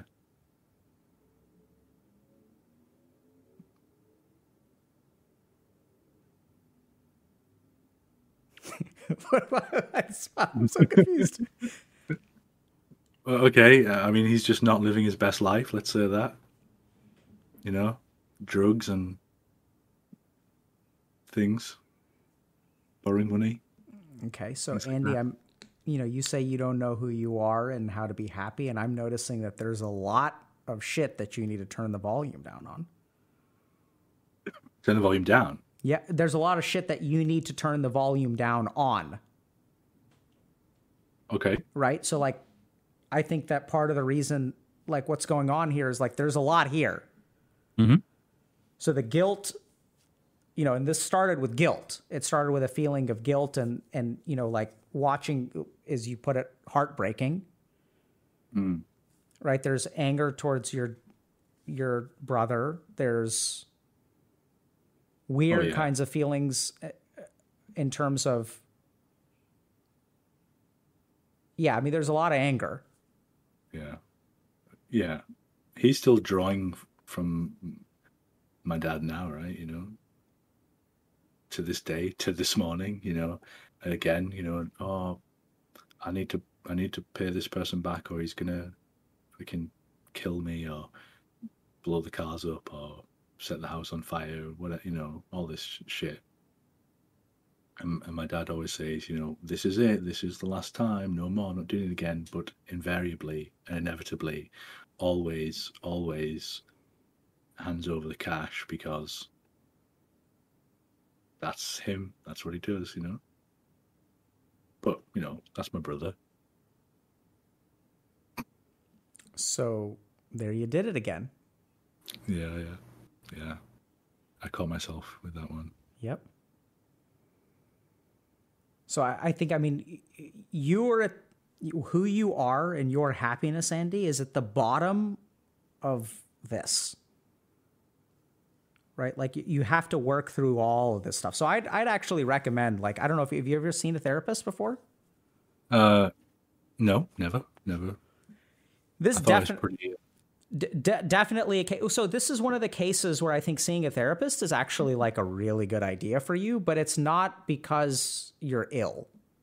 So generally speaking, we think about therapy, and even when we describe therapy on this stream, because if you look at the legality of it, right? So like if we look at licensure, laws, training, it has to do with illness.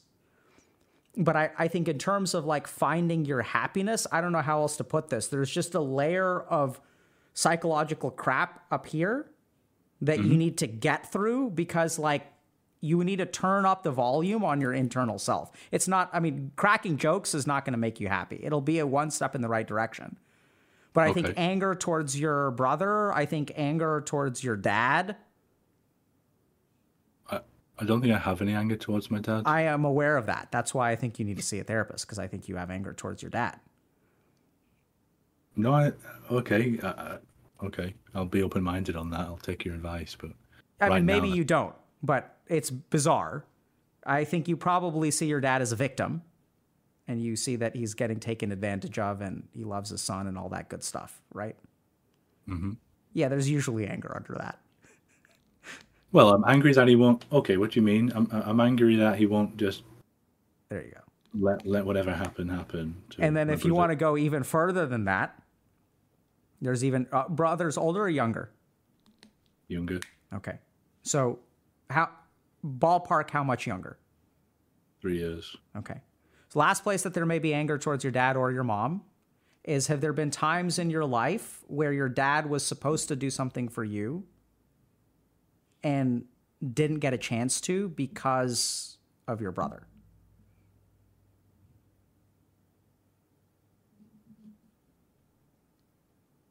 I have no memory of anything.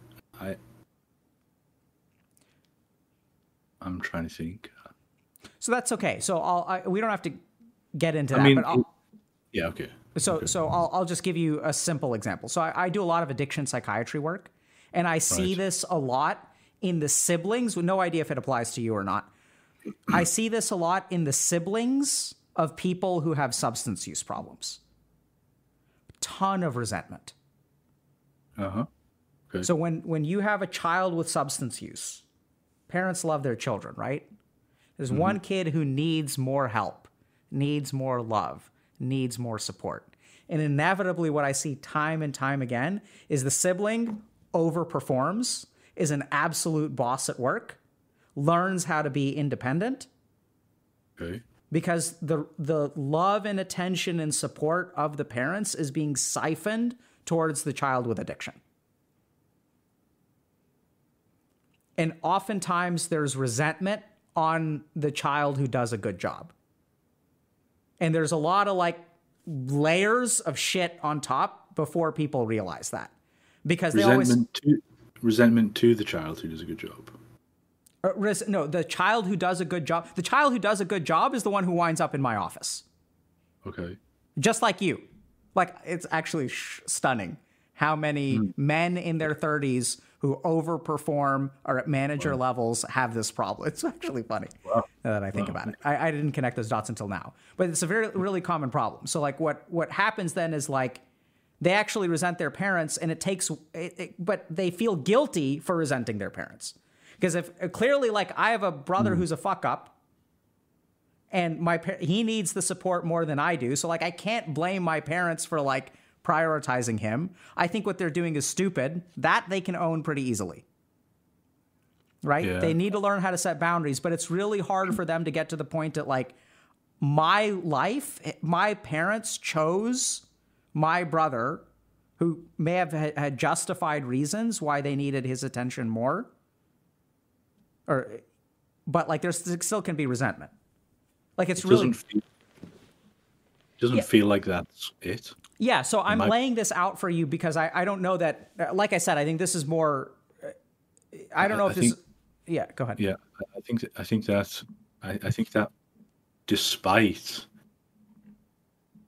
the attention that my brother needed and all of the energy and emotion that saps out of people, despite that, for the most part, they were still there for me and provided me with the opportunities like the job and whatever else, money if I needed money, At times I've been between jobs and, my dad would give me money. That's happened in the past. So that's good to hear. So it may not apply to you. I'm just sort of mapping it out for you so that you can kind of think through this either on your own or, there may be, it's just very common that when there's a sibling, we also see this with siblings who have medical problems. So one child has medical problems, the other child doesn't. So parents' attention primarily goes to one child, and understandably so, justifiably so. And then child who is successful oftentimes becomes a doctor themselves. Is very independent. Then winds up in my office, and then we have to work through some of these issues. Okay. So I think, the one thing we did kind of find is that, you feel guilty, which is strange in a sense, but I think we've figured out how it's not strange. Yeah. That your dad had to do all this stuff for you. Also sort of makes sense why it's like, it's hard to enjoy food that came at the cost of, it's hard to enjoy the fruits of labor. Yeah, someone else's labor, yeah. Yeah, right? Especially when it like is significant sacrifice on his part. Mm-hmm. Yeah. And I mean, if we could go into it further if you want to, but there's even like certain comments, right? So like your dad says, "Oh, I have to work so that I can take care of your mom." And you see him, he's going to say that, but I don't think he says that about you. Does he say that about you? What about me? Sorry. Like taking care of you? Does he talk explicitly? Oh, no. We're completely, I'm completely independent. Yeah. So I know it sounds kind of weird, but I think there's something there too. Where like on some level, on some subtext, he's not saying it about you now, but have you ever talked to your dad about the sacrifices he's made for you? No. Okay. Yeah. Okay. I'm not sure he's not, if I seem to be a closed book, he's worse. Okay. So let me ask you, why not? Well, for example, Dad, why are you working so much? So that if I die, Mum's got some money. Oh, okay then. Okay. So I'm going to ask you a question, Andy. Have you talked to him about how much he's done for you? No, I probably should. So let's understand this a little bit better. Why not?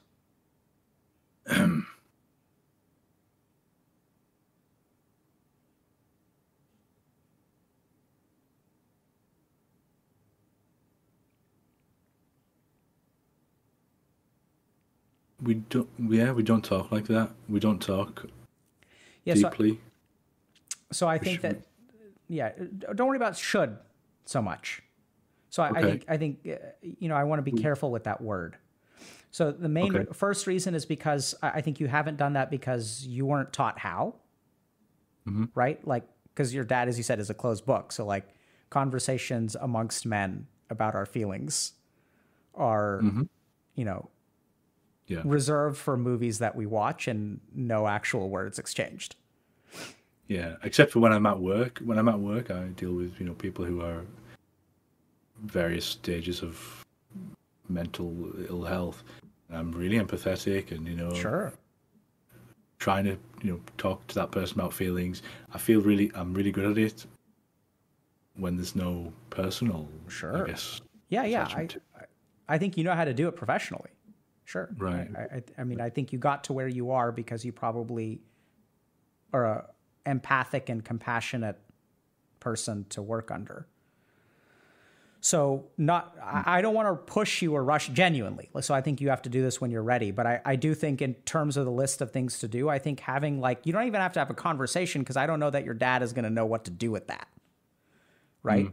But formulating some kind of sharing some of these feelings with your dad and say Dad, I've come a really long way. I know y'all are proud of me. And I just want to share with you that, I know you've made a lot of sacrifices and sometimes it hurts me to think about what you've had to give up with your life for our sake.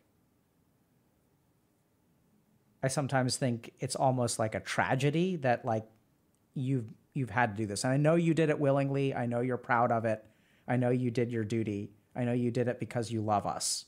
But on some level, it still hurts me to think about the sacrifices that you were forced to make. And I appreciate so much about how lucky I've been and the opportunities that you've given me that I don't have to walk that path. How does that? Yeah, it feels good to just imagine saying it. I'm not sure if it's selfish to say it. It's just going to make me feel good that I'm trying to make my dad feel good or something. Because I'm not sure well, I don't know. He's quite stoic and flippant, so yeah, I don't know. Don't trick yourself into not saying it. No, I will do it. Oh, You it's selfish. Don't no, do yeah, it. no, Don't do no, you said, yeah. No, say that again. Yeah. So, I will do it. You're suggesting it. I'll do it. I'm not suggesting it. I'm asking how it would feel. Feel good. Okay, so then I think you should do it, right? Yeah. And like, I don't know how else to say this, but like, you're not going to live, Andy, until you do that. Okay. Right? I know that sounds kind of weird, but like what I mean is like, this is life. Like when you feel hollow and empty inside, it's because there are huge parts of you that are like in the basement. Like you can't live a full life. You can't find happiness unless you engage with this stuff. Okay. Does that make sense? It's just like Yeah. you know, Yeah.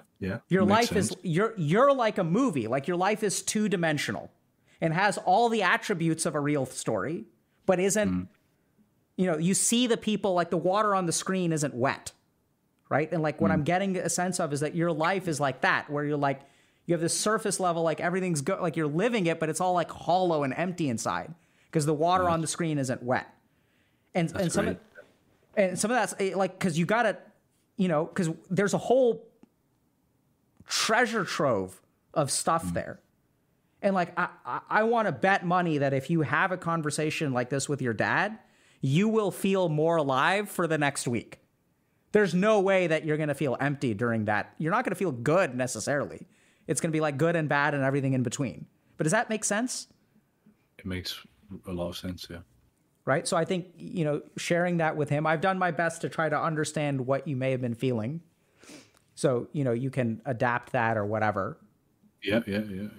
But I think sort of sharing with him, some of this stuff and like recognizing that he may not know how to respond, right? And not that he needs to. It's also good that you're also recognizing like what do you think his response could be? Yeah. And then I feel a bit guilty about my mum because, she's been there through the whole thing, not had a career and things. But I don't think about that as much. Sure. Why is that? That's strange because she sacrificed just as much. I don't know. Yeah, I mean, so I wouldn't. So just be prepared for him to deflect or make a joke or things like that, right? So like he may not be ready to hear it. It may be too much for him to handle. So, and I don't want you to get hurt or turned off by that. Okay. Right. And then like you can revisit it again. But like a lot of this stuff is about almost also from a karmic perspective, like completing your karma. Like you can't force him to do anything. But for your growth, like you need to speak your truth, because the reason you're not happy and you feel empty inside, Andy, is because for a long time you've stopped speaking your truth. Okay. Does that make sense to you? It makes sense, yeah. It makes great, yeah, it makes sense, yeah. Yeah. It's just kind of elucidated a lot, yeah. I feel like you've kind of shone a light on the map forward. Cool. Well, that's what we're here for. Thoughts, questions? Well, I'm a bit disappointed that I'm sitting down with a therapist not in therapy, and actually the most stereotypical epiphany has been given to me, or I've taken it, which is it's your relationship with your dad. But it is what it is. Yeah, I need to work on it. Yeah, it's a stereotype for a reason. I mean, so I'd like to say it's more than that, right? But I think we've given you a lot of stuff. But I think start your journey with what fits right to you. Yeah. And I think even then, it's not when we talk about relationship with our dad, there's an assumption that there's a bad relationship. Whereas I think what you need to do for your dad is like express gratitude. Okay. Right. And at a level that makes him deeply, deeply uncomfortable. Yeah. Right. Like you need to tell him that you love him and you appreciate his sacrifice and like everything that he's done for you. And it makes you sad to think about what he's had to give up for your sake. And that you're so grateful that he's given you opportunities, got you that first job, got you that first managerial position, and that your life is good and that all of the success that you have has come off of the back of like his sacrifice and your mom's sacrifice. And that means a lot to you. Yeah. Okay. Then you'll feel alive. Okay. Yeah. And then with that, just try not to dilute my personality while I'm working. What do you Sort mean? of thing. I didn't follow. Separately from that. Just I'm trying to kind of think about. I'll need to rewatch the VOD. I can't believe it's the time that it is. I'm so grateful that you've spent a bit longer with me. The part about kind of my personality at work, right? Not diluting it. Yeah. So I'd catch. So it starts with just catching your contrary statements, Yeah. right? The devaluing statements. Yeah. I think there's, especially with people like Michelle, like there's a certain amount of romantic relationships that only function because we squash a part of ourselves. It's the only way they work, right? Like for the sake of harmony, you have to, you can't be your true authentic self with a romantic partner. In fact, I don't mean to be, I think it's natural and healthy. Yeah. Mm-hmm. Yeah. But also crack a joke from time to time and let yourself out a little bit. Like if I had to say one thing, Andy, you haven't let yourself out in a long time. Yeah. No, I feel it. I don't look it. I got this kind of featureless face that doesn't really move, but it's not Botox, obviously, my wrinkles. But I'm feeling very excited to have that conversation. Yeah. I think that, by the way, your face is not featureless. It's only featureless when you're operating from one of those sides. And seriously, I think it'd be a really interesting exercise to watch this interview on mute. Yeah, okay. Yeah, I'll do that. And then you'll see. So last question that I have is that oftentimes at the end of conversations with people, I'll teach them in some kind of instruction of meditation. Are you interested in learning that? Yeah. Yeah. Do you want a mystical one or a more scientific one? On the best. The most effective. If that's the mystical one, fine. What do you think's the best? I had thought about you ahead of time, and I had the idea to teach you a mantra and give you a mantra or mantra. So it's a syllable that you should chant. Do you have a set of prayer beads or rosary or anything like that? I've lost my prayer beads. Okay. So I don't have anything. That's okay. So you don't need one, but it can help with the practice. So I'm just trying to think about, because I think who you are is very different from who I thought you would be. And I'm just trying to think a little bit about. How did you think I would be?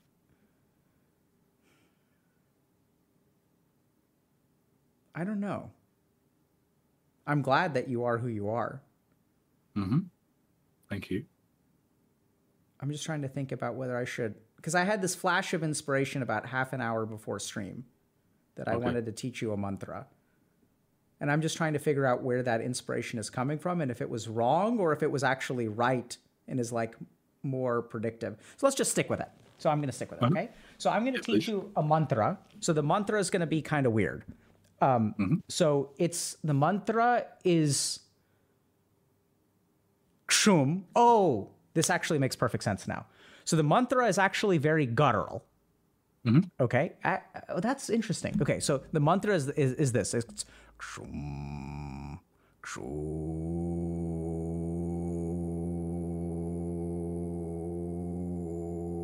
Okay. You want me to do that?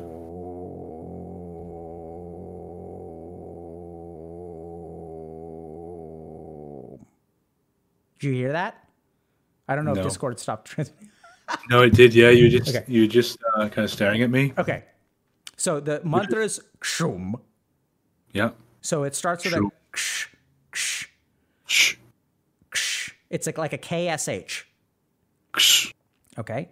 And then in the bottom of your throat, there's going to be a ooh, ooh. Ooh. Beautiful. So what we want you to do is you're going to take it's going to start with a ksha, You're going to be doing an ooh. If you've got the COVID, you don't have to do it now. You got the Rona. I'll give it a go. So, ooh, and then hold that ooh. The ksha should be short and the should be short at the end. And then we're going to end with Okay, so kshum. Got it? Good. You're doing it right. It's just the first syllable. Yeah. Kchum. Not cha. So with a cha, your tongue is at the top of your palate. Yeah. Right? So if you say cha, cha, cha, cha, cha, the back of your tongue is at the back of your palate. So do it with me. Cha, cha, cha, cha, cha. Cha, cha, cha, cha, cha. Do you feel where your tongue is? Uh-huh. Okay. Now, sha, sha, sha, sha, sha. What's different? My tongue's in the middle of my mouth. So now do ksha. Cha. Ksha. You'll get there. It's okay. I don't think I will. Sha, sha, sha, sha, sha. Sha, sha, sha, sha, sha. Ksha. Cha. So the reason you're getting there is because the ka is also at the back of your palate. Does that make sense? Ka, ka, ka, ka, ka is going to be further at the back of your palate. So it's almost like the ka is over here, the cha is over here, and the sha is over here. So what you need to do is skip that cha in the middle. I know it's kind of weird, but. So do it again. Ksha. Cha. Can you say rickshaw? Rickshaw. There we go. Thank you, chat. Okay. Right? Kshaw. Kshaw. Dude, that was brilliant. Okay. Okay. Thank you, Peasant. Yeah, like whoever came up with, I would never thought of that. So rickshaw. Sure, rickshaw. Yeah. So. Right? So that ksha. Yeah. Okay. You got it. Got it. Good. Okay. Yeah. Okay. And then the main part of it is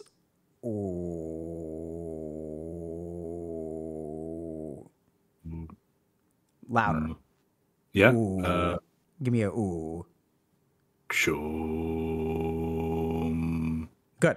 Beautiful. It's my throat is a bit sore. Yeah. So don't do it now. You don't have to do it now. So we won't practice now. Mm-hmm. Okay. But what I would do is I would start with like maybe you can start with like 9 breaths. So wait till you're done being sick. Yeah. So do 9 breaths, like 9 rounds. If you can, then extend to like 5 minutes, then 15 minutes. If you are open to something a little bit, it's not really religious, but it's a tool for practice. But you can get like a set of prayer beads. Mm-hmm. So Eastern prayer beads are going to be 108 beads. And so you want to do 108 rounds. It'll take you maybe somewhere between 15 and 30 minutes, which is totally fine, presuming you're okay doing it.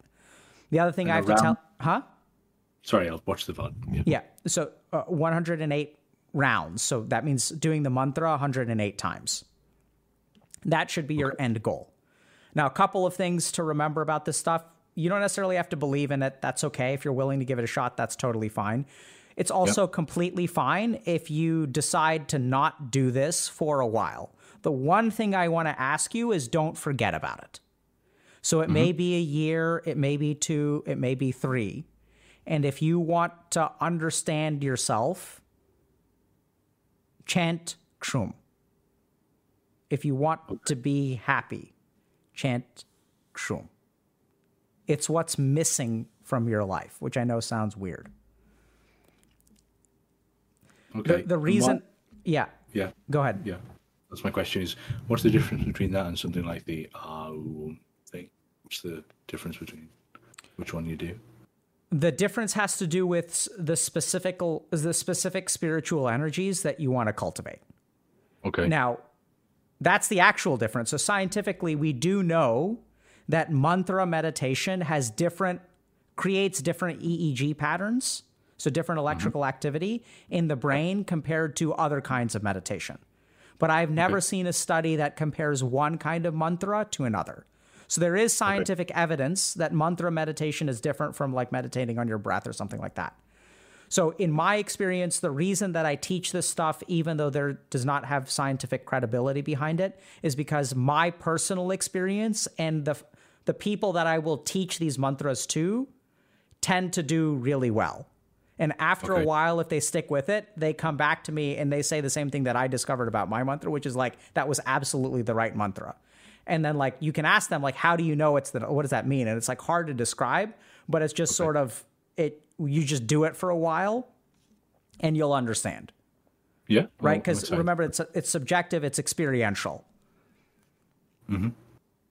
Cool. I'm looking forward to doing it. Okay, cool. Open-minded. Yeah. I don't need to know how it works. It just needs to work. Yeah. Right. So I'd almost say it's kind of like exercise. Like you don't need to know how muscles get built. You just need to do it for a while. The other thing that I feel pretty good about is that, generally speaking, all the benefits of mindfulness, reductions in depression, reductions in anxiety, improvement of compassion, improvement of empathy, greater self-understanding, like all those things are scientific and you'll get that stuff too. Yeah. Cool. Cool. Any last thoughts? Thank you so much. Yeah, you're very welcome. Any last thoughts or questions before we wrap up for the day? I guess I'd just express my gratitude a final time. I'm so grateful and kind of excited. I feel good. I feel, like I've got a path forward at least. I'm tempted about even giving you my Prime subscription. It's a toss-up between you and Amaranth at the minute, but I think you're going to get it. So thank you very much. Yeah, thanks for the Prime sub. Much appreciated. But it's you get more of your money's worth from Amaranth. I'm not sure that I wouldn't know. I just watched the session you did with her, and other than the zombie dog dream, which sounded horrifying, I found a lot of parallels. I was quite surprised. Interesting. In terms of what... Yeah. Cool. Anyway, I don't want to waste any of your time. You've been more than generous. So thank you so much. I look forward to watching the VOD. Thank you very much for coming on. And I'm going to let that last comment slide. But seriously, dude, thank you very much. I wish you all the best of luck. And so our team will send you one or two other things, okay, after we wrap up today. Brilliant. Thank you. Yeah. Take care, man. Bye. Thank you. Bye.